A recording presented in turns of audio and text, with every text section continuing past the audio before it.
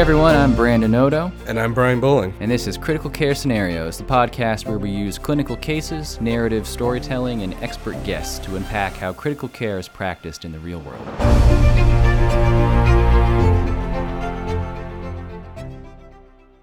Welcome back, it's Brandon Odo with another Turbo. Topic today is who gets to be cool? What do I mean by that? Recently on Twitter, the age-old topic came up of nurses listing their post-nominal acronyms, and some physician noting that some nurses like to use quite a lot of them, various certifications and degrees they've accumulated. Some nurses have 5, 10, 15, and sometimes they list many of them, and he thought it was pretty silly. This has certainly come up before, and I wanted to kind of chat about this general question because I think it has a lot of implications that are not that obvious. I too, my aesthetic, if you will, is understated.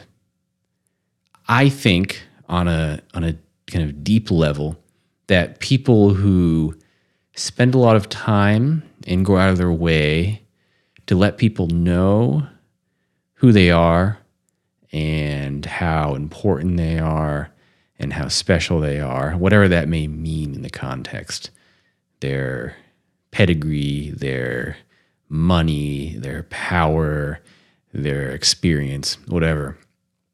I think it's tacky. I can't help but feel that way. And that's just kind of how I vibe.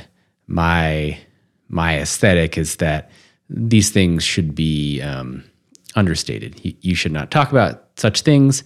That is a much more a cool way to be. It's cool to be the guy who has it all but doesn't share it. This is certainly not a new idea shared by me, and certainly not even a new aesthetic idea. It's common in, let's say, the world of fashion for people to wear a $10,000 suit that looks very casual. People who are into cars like to make sleepers that look like a beat-up old station wagon, but has an engine under the hood that'll let it go, faster than any sports car. People feel like it's cooler to have those things in your pocket, but not share it, than to have it and to tell everyone. So that's all out there. And I wanted to get that on the table because I feel that way, and I think that that's what people are thinking when they see someone who's, listing a lot of credentials or whatever. However, I want us to take a moment and reflect on the fact that being cool, being casual, not telling everyone what you have going on is a certain form of privilege. The people who get to act cool about what they have are the people who have the psychological security to be that way because they know they have it and they don't need to tell anyone. That's the whole reason it's cool to be this way. The guy who has no money and acts like he has no money is not being cool. He's just being honest.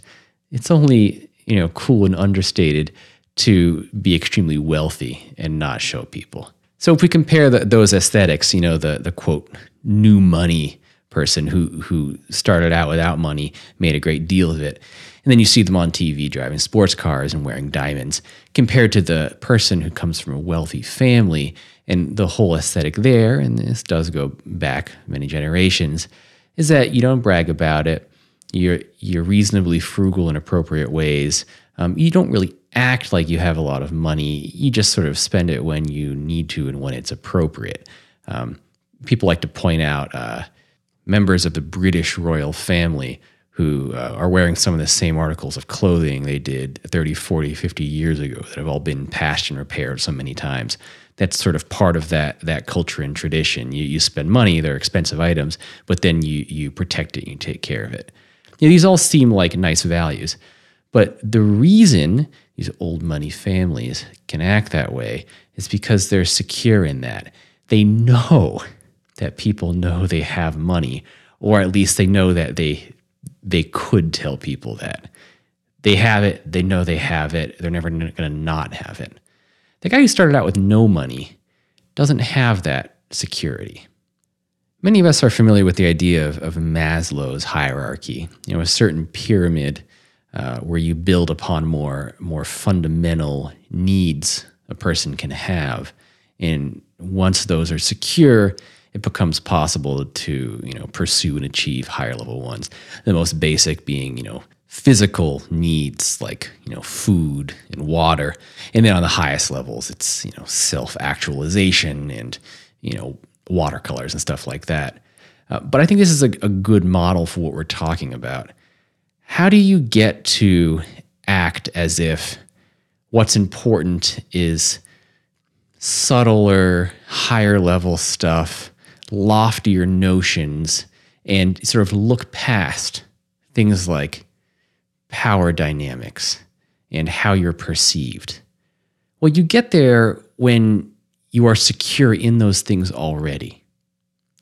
When you are the well-respected physician and people listen to what you say, and you never really have to worry that people look down on you, then it's really easy to show up at work, show up in life, and say, what's important is patient care. What's important is the higher ideals of our profession. I only want to think about and talk about the recent evidence and the ideal ways of treating these diseases, and medicine as a craft, and all these great ideas, which are very true, and we should be aspiring to. But then to turn around and look at what somebody else is thinking and talking about and say, why are they thinking and talking about such pedestrian things? That is a statement of privilege. We're not understanding why they would need that only because we don't need it. And I think the last turbo, I mentioned the old quote that great minds talk about ideas and average minds talk about events and small minds talk about people. And there's truth to that, but we can flip that here and say that minds that are secure enough in these smaller matters are able to talk about big things like ideas because their own position is not at risk. People who are at greater risk to their own security, and that may be things like their job or how they're perceived or their credibility, they don't have the privilege of looking past that stuff. Years ago, before I was a PA, I was an EMT. And an EMT basic is a very kind of low end of the totem pole position in healthcare or public safety or whatever you want to call it. I don't make much money, very disposable. People get fired and rehired all the time for no particular reason. At one point as an EMT, I was talking to the CEO of one of the companies I worked for at the time, and we were talking about some rules or things. And he said, I don't understand why people talk about like getting in trouble for something, which I had mentioned. What is this like getting in trouble? I don't even get what you're talking about. And we said, oh, ha, ha.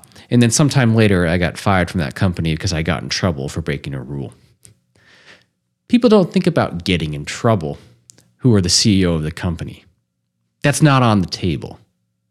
But it's very much on the table for the almost minimum wage employees who the majority of their job is following rules or not following them and then getting fired for not following them.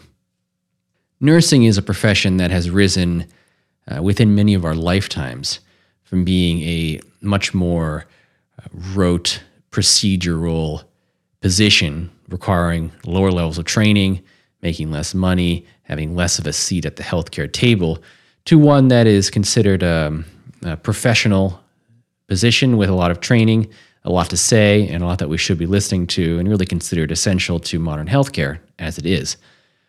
But they didn't get there by not fighting for it.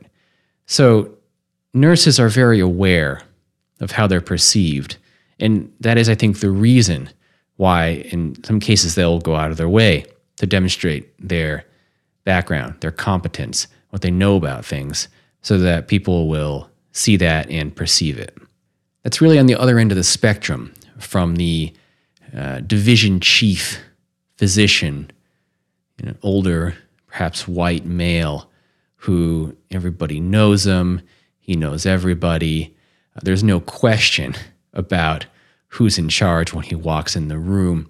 And then maybe that guy gets to show up at work wearing a t-shirt and jeans. And he gets to pal around and be casual, have his patients call him by his first name.